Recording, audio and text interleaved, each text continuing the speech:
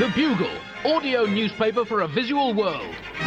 Hello, Buglers. Welcome to issue 4277 of The Bugle, a show which has now been tootling merrily into your pod brains for exactly 16 years this week. 16 years of pure, unadulterated half-truths from me, Andy Zaltzman, and your revolving cast of guest co-hosts. And on this truly historic occasion, it gives me great pleasure to welcome as my co-host this week, as we begin the 17th year of this unremittingly, journalistically integrated, pure blast newscast, two people who 16 years ago, by the happiest of coincidences, were also, just like this show, more than a decade and a half younger than they are now.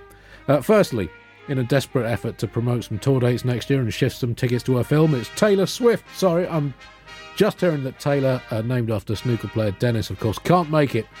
Stuck in traffic. Shame. She said she'd been working on some sensational Middle East-based puns. But luckily, we have the nearest like-for-like replacement available in global showbiz. So joining us from Kolkata, it's India's Taylor Swift himself, Anuvab Pal.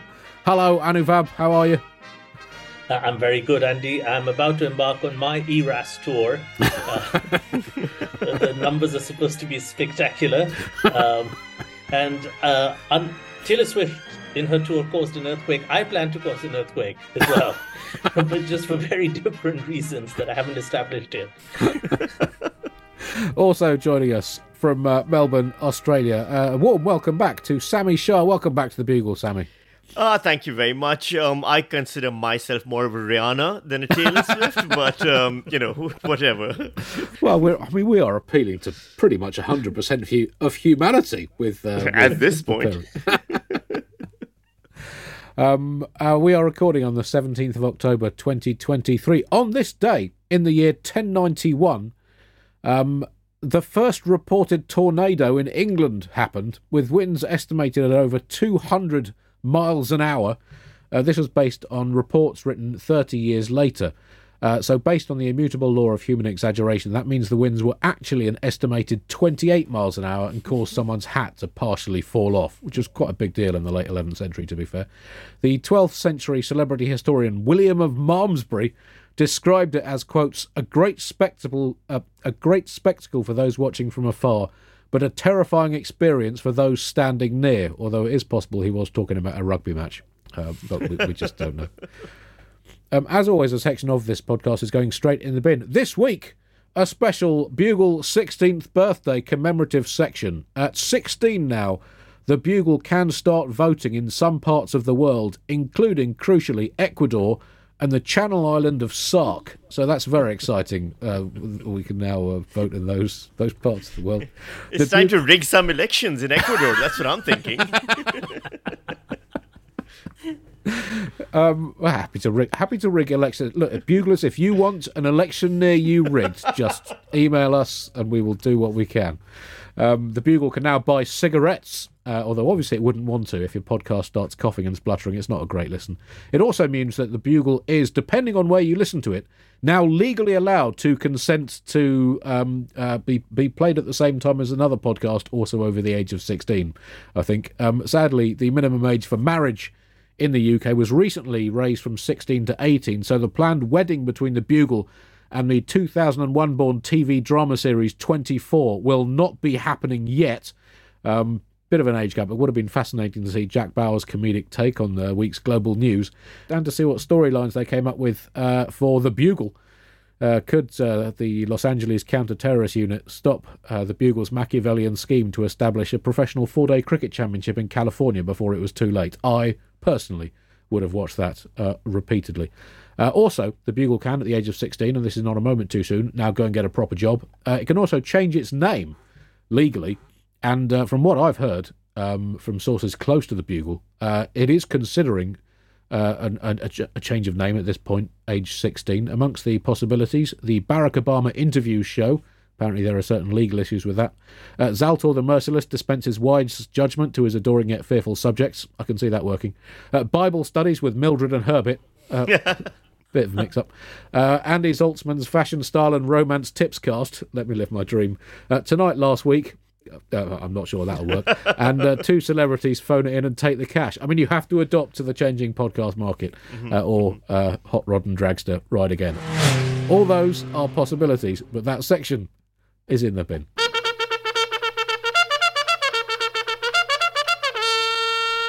Top story this week, and the world is f***ed still. I will admit, as I hinted at last week, and also on my radio show, I don't think I've ever found it harder to write comedy than in the last couple of weeks. We're now 10 days on from the terrorist atrocities in Israel, 10 days in which the world's shrinking supplies of optimism have officially reached critically endangered level. I think there's a secret vial of optimism somewhere in a special laboratory. It's either in Siberia or Texas, I'm not sure, just in case optimism needs to be artificially released back into human circulation. So all's not lost. But it's even now hard to be hopeful about the future of optimism as a mental state. And that shows where the world and our species is right now. It remains a horrendous time of terrible suffering, loss and tragedy, where the idea of comedy seems at once futile and inappropriate.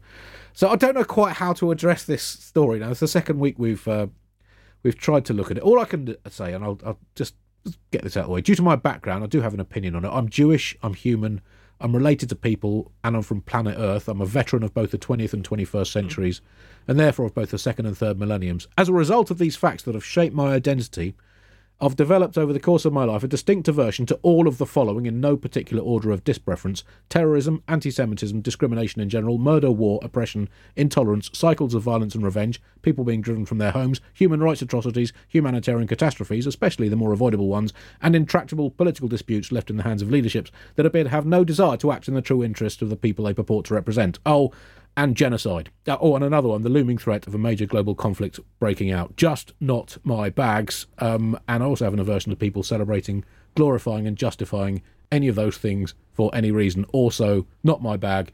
I prefer peace and I prefer sport. In fact, I prefer everything, to be honest. It's, I don't know how you guys have sort of found this. I mean, just from a sort of personal or comedic point of view, how have you sort of tried to deal with it or process it, to whether professionally from a, like I say, a comedian's point of view, or just as a resident of this crazy planet? Well, Sammy, Andy, I think the local newspaper in Calcutta, where I am, has helped me quite a lot. The local newspaper in Calcutta is called The Telegraph, and it's the only English language newspaper, and the part of India I'm from is sort of a little bit anti-Prime Minister Modi. They've never voted for him here. And the headline, on the verge of what could be a world war, said, Chief Minister of West Bengal may or may not attend Armin van Buren DJ's concert. Threat of war looms on the world was the second headline. And I think it's really about what you choose to prioritize. And I know this is very important to all of you, on the verge of a world war, but the reason the Chief Minister of West Bengal may not attend the Dutch DJ Armin van Buren's house music concert is because she broke her leg while trying to fundraise for the state of Bengal in Madrid while jogging in a park. So it all depends on how you prioritize which news item, really. See, for me, I've found nothing but joy in X or /Twitter, because now I find that I can get whatever facts I choose to like, dislike, believe in the moment over there. It is a reality that you can decide on based on whatever is on display. Not actual facts, none of those can be found there, but just, I have seen, and I'm not exaggerating at any point over here, I have seen posts on Twitter or /X claiming Hamas is willing to do a peace settlement. I've seen posts saying Israel planned the whole thing. I've seen a bridge collapse in Pueblo, Colorado, the 9th most populous city in Colorado, and someone claiming that was caused by Islamic terrorism, which means basically ISIS is really setting their sights low in this one. And I've even seen a post claiming that what happened to Russell Brand was a coordinated attack which happened to Israel, so the same people are clearly behind both things. So I figure at this point, we always thought that humanity would end because of artificial intelligence being, Terminator, Arnold Schwarzenegger, or the T-1000 in its liquid form. It turns out it's just bot farms from Bangalore with, blinking lights that just tweet out things like, yeah, but we should kill them all, I say, every time you do anything online. It's a remarkable future if you look at it from a different angle, that's all. My favorite thing on Twitter that I saw was there was a photograph that said head of the Mossad, and it was a photograph of Mongol warlord Genghis Khan. And if the Mongol warlord Genghis Khan is not the current head of the Mossad, it's not a world I really want to live in. It is truly extraordinary, the sort of deluge of misinformation, and and it has to be said that the authorities are coming down like a ton of feathers on our social media companies. When the European Commission has made, quotes, a request for information from Elon Musk's pet toy platform X, formerly Twitter. The X, I think, is short for Extremely Good Living Parable of the Dangers of Excessive Wealth and Power.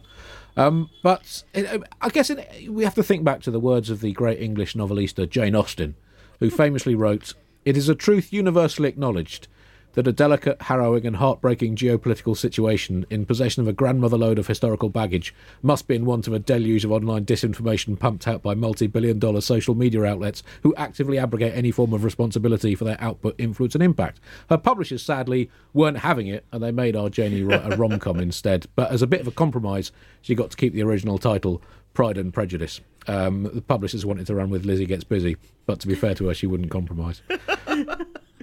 You have to give the European Union some time, though. If with enough patience, I'm sure that they can get Elon Musk to also make USB-C a standard charging apparatus for Twitter. So I think that's where the priority is right now.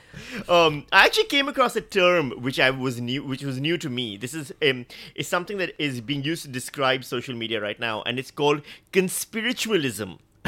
Which is I'm not even making this up. It's a combination of conspiratorial political tendencies and anti-scientific mysticism. Which is why I would like to add my own version of that to the lexicon, which is bullholism, which is a combination of someone who believes in bullshit and someone who is an asshole. And I feel like that is where my linguistic prowess lies. I mean, that could become one of the world's leading movements. I think. There's a lot of people who'd sign up for that, I think. I think my wife's yoga teacher has been teaching this for the last week. Going around. Gentlemen, do you both of you, question for you, do you think if you buy a company and fire all the fact checkers, that it tends to have some impact on facts when a world event occurs? Oh, I don't think you can necessarily draw a causal link between getting rid of all the fact checkers and there being no facts left. Can you? That sounds like a conspiracy theory to me, and I do my own research, I'll have you know. I want to know what Jada Pinkett Smith says. She's the only person I trust now in the whole world. Before we move on to, what else is happening in the world, just picking up on what you were saying about the way we look for distractions, and I have buried myself in the comforting embrace of sport as much as ever this week. Early last week, on Tuesday morning, on the BBC News website, its most read story, and remember, this is last Tuesday, in what had unquestionably not been a slow news week, in fact, one of the fastest news weeks in history. Its most read story was this: man trains home cameras to repel badgers and foxes. And that, once again, shows we as a species, we are trained to turn our eyes away from things we don't want to see. I do want to know more about this story now. I've been avoiding the news, but now I'm curious. I think I'm diving back in, because how do you do that? Well, I mean, he's used various cameras at his home, and he's sort of used, I guess, sort of AI type technology to train the cameras to recognise foxes and badgers, and then activate some sort of alarm that scares them off. So I mean, this will result. Yeah. I mean, this will result in the AI coordinating with the badgers and foxes to then take over the man's house and kill everyone he loves. This is how we know how this ends. I don't know why he's doing this, but fine. Australia news now, and Sammy, you've lived in Australia what now, 20 odd years or so? 12, but it feels like 20. Australia has time dilation is different over here. Yes. Well, we live in an age of exaggeration. You've lived in Australia for 500 years. Let's just go with that. I arrived here with Captain Cook. That's correct. Yes. This week we had a historic referendum in Australia. We talked with Tom Ballard about it a few weeks ago, and the referendum has now happened, and it's been won by a vast margin by the No campaign. This was the Indigenous Voice to Parliament referendum. By 60% to 40%, Australia has rejected the proposal to amend its constitution to recognise Indigenous people and establish a federal advisory body known as the Aboriginal and Torres Strait Islander Voice, or the Indigenous Voice to Parliament, or the Voice, or Voico, or Voicey, to make it more appealing to Australians, or Big V. It's been rejected. Now, it's always hard as an outsider, not sort of immersed in a country's politics, to understand votes like this. So can you sort of explain why it was rejected by such a large margin, and what that means for Australia as a nation? Well, yeah, because on paper, it felt like, or it seemed like this was just a vote for a federal advisory body, right? You vote yes if you want it and no if you don't want it. But over the days, a lot of nuance came into it. So, for the yes side, it became about respecting the legacy and experience of Indigenous Australians and trying a new approach to address ongoing health, educational, socioeconomic issues. For the no side, it became about just expressing how racist they are. I mean, they argued that it was about, the Yes campaign hadn't clarified its goals, and they didn't want to enshrine race in the Constitution, or the ongoing cost of living crisis wasn't being addressed. But really, it was just about how racist they are. And many of them take affront to that description, and they say that we aren't racist. And the best rebuttal to that is, and the most accurate one, is yes, you are. And so, and the proof of that lies in the fact that the person who was happiest with this outcome was Tony Abbott. There was an actual headline that said Tony Abbott is happy with the outcome of the referendum. And the only thing that makes Tony Abbott happy is racism. It's what he seasons his onions with, in fact. So, so basically, the racist one, and look, a lot of people were surprised. All those people were white. Every non-white person in Australia knew this is what was going to happen. So that's basically how it went. Right, because, when you say it seasoned his onion, he famously, Tony Abbott, ate unpeeled raw onions live on national television. So, onions... Not once, but two onions. At two separate occasions, completely mystifying everyone the second time as well, yeah. And yet he's still allowed to speak in public, which is bizarre. I think once you've eaten... once you could write off as a mistake, or just bad luck, accidentally eat an unpeeled raw onion live on television. But twice, I think at that point you need to be, removed from public life for the good of your nation. There was a moment after he ate the onion where he justified it as saying the farmer who grew the onions was really proud of them, so I thought I'd give it a go. And I really felt like that was our chance to test how many things he was willing to try if the farmer was proud of growing them. And we really could have pushed the envelope there, but the country chickened out, as they did every time. Now, there's something I found in this referendum, Sammy, and you can correct me, but I think this could be a brilliant thing for all democracies and referendums. So apparently one of the things they did is that there was a third category for people who said they didn't know how to vote. So apparently the appeal was, if you don't know, vote no, which is brilliant. It would have definitely changed the Brexit outcome. If in the world you have yes, no, don't know, but don't know really means no.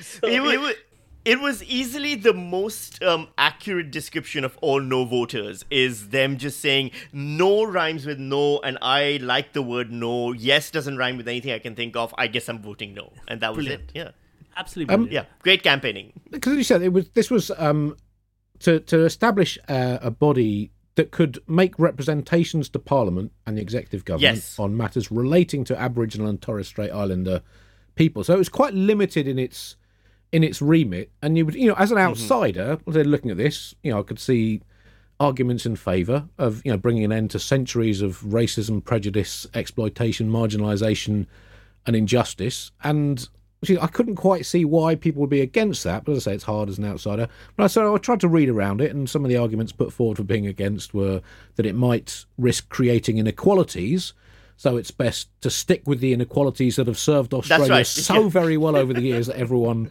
is happy and familiar with, or that it might not work, that it might be ineffective. So why go through the logistical and constitutional hassle of changing things when there are already numerous highly ineffective systems in place that are functioning ineffectively? So that seemed to me what it boiled down to. That analysis was more astute and accurate than anything we've seen on Australian television since the referendum lost. It's mostly just been a lot of people going, I wonder why this happened, do you know? And everyone going, no. And the rest of us just screaming into the void.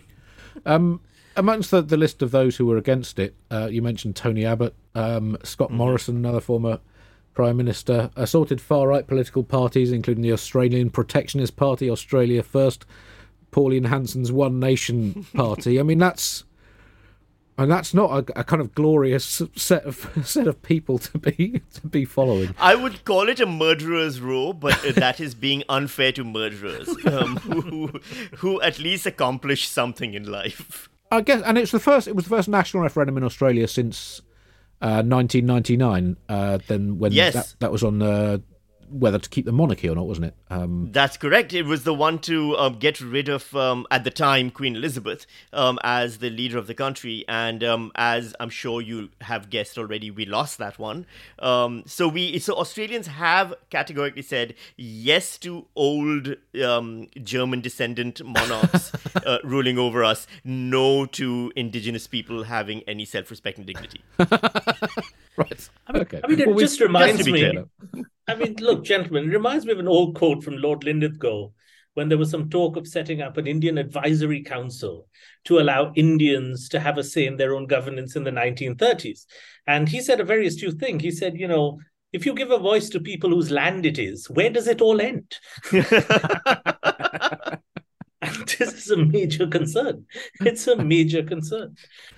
I mean, I think, without wishing to lecture Australia on how it conducts its affairs, I think you can learn a lesson from the United Kingdom, because this was an issue about adding something new to the Constitution. Mm-hmm. And the lesson is never write your Constitution down, because that was a mistake when you write it down. We've seen this in America. People argue about it. Here in the UK, we've never written it down. We just wing it. We make it up as we go along. And because there's nothing there, you can even make bits up for yourself. I believe it is my constitutional right to watch sport, think about sport, and watch myself thinking about sport in my special Sport Think watching mirror up to 25 hours a day, 7.1 days a week, 399 days a year. Just good to have a bit of wiggle room. And you cannot show me in our constitution where it says that I can't do that. I also believe it's my constitutional right to have a sip of my tea whenever I want, whilst contemplating which elected politicians I would send on a fact-finding trip to Neptune leaving tomorrow. Him. Definitely her.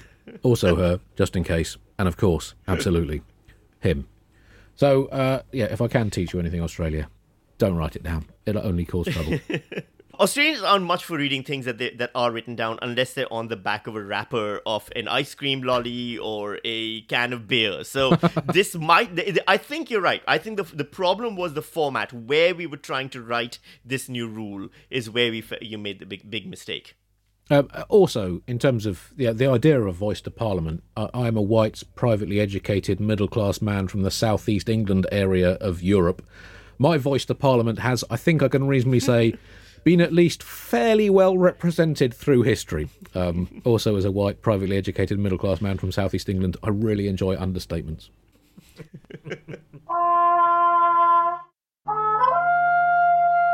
Indian legal system news now. Well, Anuvab, for many years on this show, you have been the Bugle's Indian legal system correspondent, and you have brought joy and insights to that role. It's provided us with huge entertainment over the years. And this week, there's been a huge win in the Indian legal system for two late millennium superstars of science, Charles Darwin, the original Chuck D, the theory of evolution star, torturous botherer and hipster, just look at that beard, and his fellow theorising celeb Bertie Einstein, little Freddie Physics himself. I spelt Freddie with a PH, by the way, who of course cranked out the theory of relativity, which I think, I'm a bit rusty on my science, but I think the theory of relativity proves that being whacked on the knee with a hammer hurts less if you've already got one arm stuck in a threshing machine. It's just something along those lines. So just bring us up to date with exactly what happened in this historic court case. So, gentlemen, the Indian legal system, as you know, is an entirely independent body, just loosely based on the British legal system. By loosely, I mean entirely. Uh, and most of the law is practiced essentially in the same buildings that the British left behind. And our apex court, like yours, is the Supreme Court of India. And the Supreme Court of India, in my mind, made a very rash judgment last week when it dismissed a petition, a public interest litigation from a young man called Raj Kumar. This gentleman had challenged Darwin's theory of evolution and Einstein's theory of special relativity. And he said that he was taught these things and whatever he studied was wrong. Now, here's the thing. He filed these petitions under a fundamental right. And he said, and in India, there's an article called Article 32, which is the fundamental right to belief. And he said that this destroys my fundamental right to belief because I believe that these gentlemen are talking nonsense. Now, there's two because India doesn't have things to do. Clearly, two justices.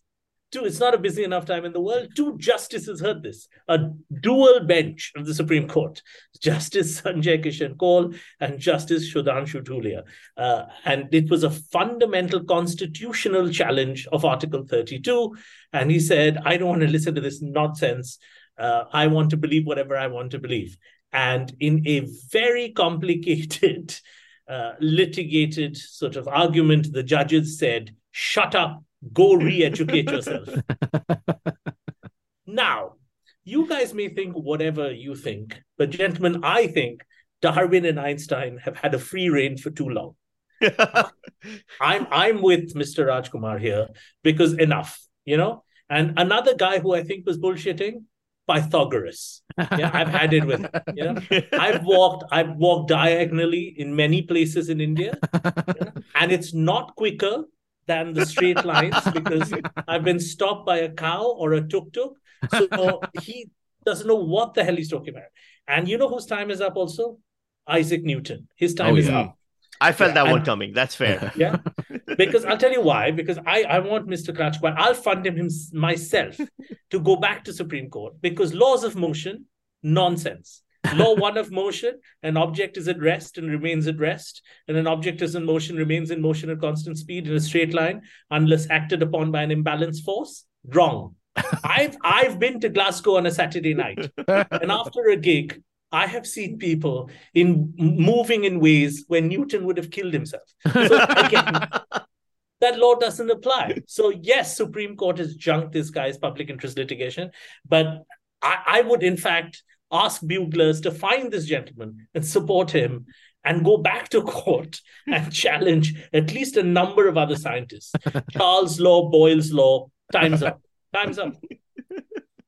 I do like the fact that the Supreme Court didn't tell him he is wrong in questioning them. They just said, what has this got to do with us? Please keep us out of this. This sounds like it's personal. The exact quote was, then you improve your theory. What is the Supreme Court supposed to do? You say you studied something in school. You were a science student. Now you say that those theories are wrong. If you believe that the theories are wrong, then the Supreme Court has nothing to do. They really, really did not like being dragged into this fight, and they're very worried about being caught in the crossfire. Correct. And it would be lovely if the Supreme Court had passed a judgment saying that Einstein and Newton's theories impede on the fundamental belief system of Indians. because, by that logic, we should all be floating in midair. I think gravity is unnecessary. I mean, I do have a bit of sympathy with the plaintiff, Mr. Raj Kumar, because I've looked at evolution, and we've got wasps. When they should have died out. How could natural selection exist given that the axolotl still exists, but the saber-toothed tiger does not? I mean, who would you take to win in a fight between those two? And dinosaurs were obviously fake. I do base this on a free plastic dinosaur that came with a packet of breakfast cereal when I was a kid. But, clearly that's just evidence that it was all a hoax. In terms of relativity, E definitely does not equal mc squared. Energy equals, apparently, mass times the speed of light squared. Because from a recent afternoon sitting on the sofa feeling really lethargic despite having put on weight, E did not seem to equal M anything squared, let alone the speed of light. So, frankly, I'm right with him, and I'm disappointed by the Indian Supreme Court yet again. Completely. I mean, when I ask people what time is it, I get an answer, don't I? Nobody tells me, well, it depends. No. How far you're standing from me and what the distance I'm moving at. Exactly. Rajkumar really is the hero not that we asked for, but the one we've gotten. And I think we need to learn to be grateful. While we're on the subject of court cases, there was another story from Kenya in which an unqualified lawyer, or fake lawyer as he's been presented in the media coverage, has been arrested despite having appeared in 26 cases before High Court judges, magistrates and the Court of Appeal, and won all 26, which suggests that, for a start, this must be made into a film. If it's not made into a film, Hollywood and humanity will have failed. 26-0, that he must know what he's doing. And also, to me, it proves that, and my wife used to be a lawyer. Being a lawyer is one of those things you can't learn to do. You've either got it or you haven't. It's like dancing, charisma, and being an astronaut. And also, I would say, if you're 26-0, you've earned the right, surely. I mean, no legal qualification can match that. If you've got an unqualified surgeon who's 26-0, or a fully qualified surgeon who's 3-15, which one are you going to choose for your life-saving surgery? That's what I would ask. This is brilliant. I mean, this gentleman, Brian Mwenda, he won 26 cases. And again, what you guys did with sort of English law in the rest of the world, one of the most brilliant things that you guys did, Andy. By you guys, I mean you specifically. Going back to the 14th century, all the way to the Magna Carta, when you set up the whole shebang, and export it around the world, is you introduce two very important things you need to fight a case. Not a law degree, but a wig and a gown. And look at any photo of Mr. Mwenda. He's wearing a wig and he's got a gown. Now you go into court, dressed like a rascal. Of course, you're not going to win a court case, but you go and dress like that. Any case, divorce, property, murder, you got a wig and a gown. You can get shit done. I just want to point out that this proves something that I have been arguing with my mother for 24 years now, because she was disappointed at me for doing an English literature degree and becoming a comedian when my first cousin became a lawyer, and this proves that anyone can be a lawyer, because this guy did not go and then try making it as a stand-up comedian, a much harder job, it turns out. You do 26 gigs and get laughs each time, and then we talk Brian. A former governor of Nairobi, Mike Sonko, justified the unqualified law by saying he's never killed anyone, he's not a terrorist. And to me, that should be the absolute minimum for a lawyer. I'm not sure that's something that you need to, whether you're qualified or not. I mean, that is absolute bare minimum. And of course, this kind of thing couldn't happen here in the UK.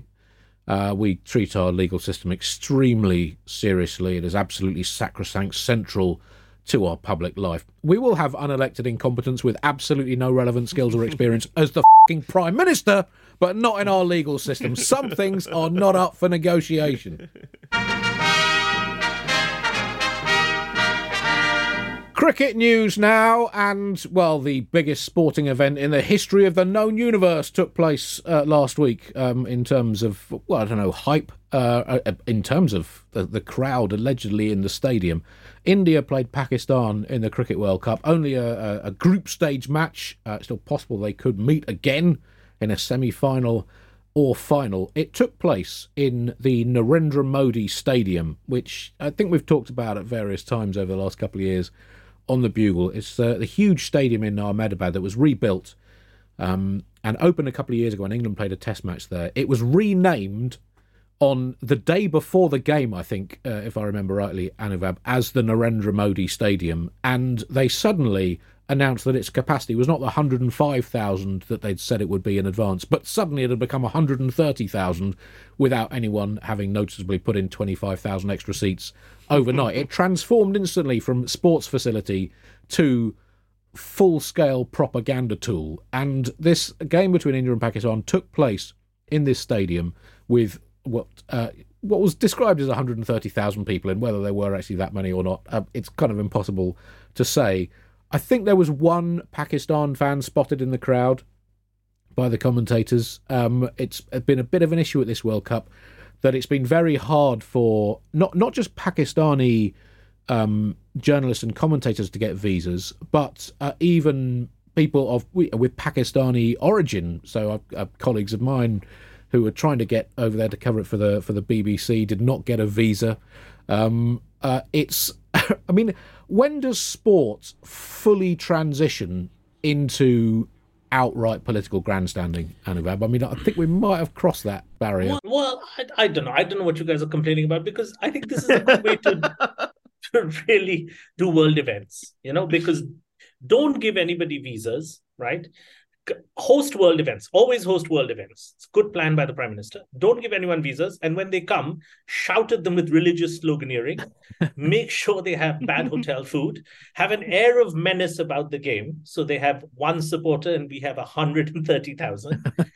And eventually make sure cricket is a world event where, like American sports, is called a world event, but only Indians will play Indians watched by Indians. That's a good way to do it. It became quite testy. The Pakistani batsman Mohammad Rizwan, after playing a great knock, had to listen to some religious sloganeering as he walked back. The Israeli ambassador of India somehow related the cricket match to what's going on between the Hamas terrorists in Gaza. And look, I think it is time for controversial world politics to enter sport. Right. In fact, I would attribute the 69 not outs scored by Colin Ackerman of Holland against New Zealand as a direct victory for Anne Frank. Indeed, Afghanistan's victory over England as a continuation of the Third Anglo-Afghan War. That's what they talk about when they say the great game. It was just that, the cricket match. Yeah. Exactly. And who is spinner Rashid Khan, if not just an avatar of the Nawab of Afghanistan, Sadiq Muhammad Khan V? And who is Jos Butler, if not General Alexander Eustace, who laid the siege of Kandahar?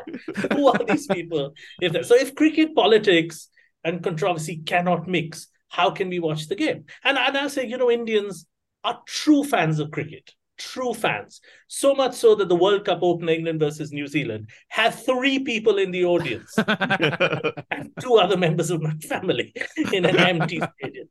Whereas the India-Pakistan game had 130,000 people shouting religious nonsense. So really, some people have been arguing that Indians are just fans of Indians and not cricket. But look at the evidence on the ground. There are grounds which have 9 people, 14 people. People are showing up. We're not a very populated country, so we're doing our best for all the other games. Sammy, I mean, from the sort of Pakistan point of view, that's now 8 World Cup defeats in a row to India. That's hard to deal with, isn't it? I think at this point, and I say this as someone who isn't planning on going back to Pakistan anytime soon, I think we should maybe stop playing cricket for a while. I don't know if it's working out the way we would like it to. I feel like the emotional and psychological and physical damage it's causing.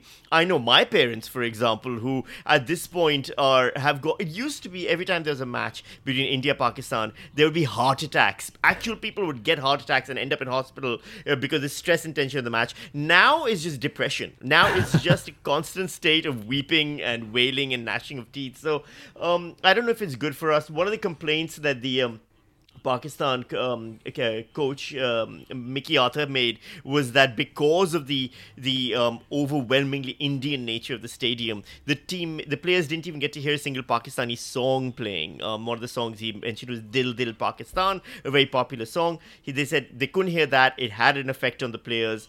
I don't know if there was any song that could have gotten Pakistan across the line at this point. Maybe Eye of the Tiger done in Urdu is what we really need, because nothing else has worked. And again, it was a fair playing field. It was 130,000 people shouting abuse. Actually, I just want to correct you there. I did some research fact checking, and it was 129,997 people. There were 3 Pakistanis. This is true. There were 3 Pakistanis who were Pakistani Americans, which is how they managed to get the visa. And I can guarantee you, they were f***ing quiet. So again, a fair place for their mental health. Very good for their mental health. I think that now this is why it's such a good sporting country, India. I mean, it is one of the sort of defining, certainly of cricket, the defining rivalries of certainly modern cricket. But the bizarre thing is they barely ever play because the sort of political situation beyond cricket has now become so fraught. It used to be that they played all the time. They would play in India, they play in Pakistan, they play in the UAE, they played in Canada, I think, at one point. And when the only time they play now is in an international tournament. And I've been to games in England and in Australia where Pakistan and India have played, and the players seem to get on really well. The fans get on pretty well. There's friendly banter outside the stadiums. They sit next to each other in the grounds, and I've seen them play in Birmingham here. But politics will not let this happen, and it's a kind of sad reflection on sort of how sport has become co-opted into this bizarre sort of political orbit where they can't just let it entertain people. You were saying, Andy, how you found sports was your escape this week, right? You could dive into sports and block out the rest of the world through sports. Think about the Pakistani fans. They can't even do that because their team got thrashed so terribly that now they have no choice but to focus on politics now. I find it really sad, gentlemen, that now both the teams, India and Pakistan, really good cricket teams, and they focus on the cricket, which is really disappointing. And now the nations are polarized and political and have views. I much preferred cricket in the mid-90s, where everyone was a little bit corrupt. If you remember, a bunch of Indian cricketers, Manoj Prabhakar, a bunch of others, were up for sale, which was very good. There were Pakistani cricketers like Salim Malik, who came out and said he could fix a match anytime, anywhere. And the good thing is, when you saw them play, there was, of course, the rivalry, but there was also the underlying thing of who's for sale. And that was a lovely thing. And that's not there anymore because everyone's rich. And that's really unfortunate. And of course, in the middle of that, there was also Imran Khan and Wasim Akram, who everybody wanted to sleep with. So there was a different kind of relationship there. So there was so many more things going on than cricket. So I miss those days where people were thieves but beautiful, and that corruption always takes away nationalism. That's why I much prefer corruption. One other cricket story, and this is probably the greatest good news story of the millennium so far. Cricket is going to be back in the Olympics, in the 2028 Olympics in Los Angeles. Cricket is going to return after a 128-year gap. Great Britain reigning champions from the 1900 Paris Games, where they beat a French team. Both teams, I think, were made up of English club cricketers from memory. It's quite a weird story. It's worth reading about on the internet if you've got a bit of time to spare, which almost certainly, if you're listening to this podcast, you definitely do. The T20 format is what's going to be used in the Olympics, which is the shorter format. The games last about 3 or 4 hours. But I'm hoping this will be just the start, and that ideally within a couple of Olympics it will expand, and all 190 odd members of the IOC will have a 5-day test match team in it, and the entire Olympic cricket tournament will just roll on and on and on eternally. So there will just be cricket every day for the rest of time, and the Olympics will never end. And that will be when humanity has succeeded. I'm so glad this is happening, gentlemen, because the moment Olympics are involved, 14-year-old Russians and Chinese people get involved in a very heavy way. And I really can't wait to see Russia and China field 14-year-olds, like their gymnasts in a cricket event, because I mean, the average Indian team is in their mid-30s. Our captain has a significant belly, and he's a great batsman, but he's got quite a belly. And I think it's going to be really hard for us to compete against a 14-year-old Chinese team who've already begun training. They're already in the basement, right? Fast bowling, preparing for this World Cup. I'm sure Pakistan will have the same problem. England will have the same problem. Australia, South Africa. So, I think the Commonwealth days are limited with cricket. I do think also one of the best parts is that, as Anuvab was saying, the corruption will come back into cricket in an old school way, because the IOC is good at that. If they're not good at anything else, they are good at corruption. I cannot wait for the next Olympics with the cricket to be held in Saudi Arabia, Qatar, and any other country in the Middle East that has got nothing to do with any of the sports played in the Olympics. Exciting times for the planet. It's been a delight talking to you both this week. I feel cheered and enlivened. So thank you, thank you for that. I've spent most of. Just don't look at anything after we're done here. Just close your eyes, cover your ears, and lie down. That's I'm just all I a can bit recommend. bored of gazing into a complete void of despair, shouting why. I've just had enough of it in the last 10 days or so. Sammy and Anuvab, thank you very much. Do you have anything to plug, Sammy? I have a podcast as well. It is a news satire podcast. I don't know if that's a format you're familiar with at all. But it may not be the funniest news satire podcast, but it is a 15-minute one, so it doesn't take too much time to listen to. It's once a week. It's called News Weekly. That's WEAKLY was the dumb pun I went for there. And you can find that wherever good podcasts are distributed. Anuvab, anything to plug? I only have one thing, which is sort of lingering from last year. On the 26th of October, on the Sky History Channel, I went on a little trip with our bugle friend, Mr. Al Murray, across India. He did a travel show called Why Does Everyone Hate the British Empire? That's a great title. Topic we have all addressed, gentlemen.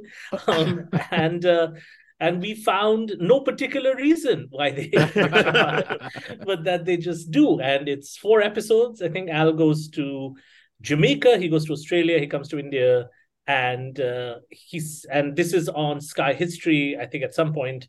And 4 episodes, starts on the 26th. But he did say of the 4 places he went to, that India was the only place where they didn't ask for money. So every other place said reparations, give us cash. In India, they didn't ask for money. And they want it in diamonds, that's why, not in cash. yeah, correct. I guess that's when you're starting a TV show, you want a format that can go on for series after series after series, and working out why people hate the British is, that's got legs. That has definitely got legs. Thank you, history. There are 2 more weeks left of the news quiz before the current series wraps up. You can find that on BBC Sounds or elsewhere on the internet after a bit of a delay. Thank you very much for listening. We will be back next week with Ria Lina and Tiff Stevenson. Until then, Buglers, goodbye. And don't forget, you can join the Bugle voluntary subscription scheme to help keep the show free, flourishing and independent by going to thebuglepodcast.com and clicking the donate button. And our premium level voluntary subscribers will get an exclusive monthly Ask Andy show in which I will field all of your questions apart from the ones I don't want to answer. Do go to that bit of the website. Goodbye.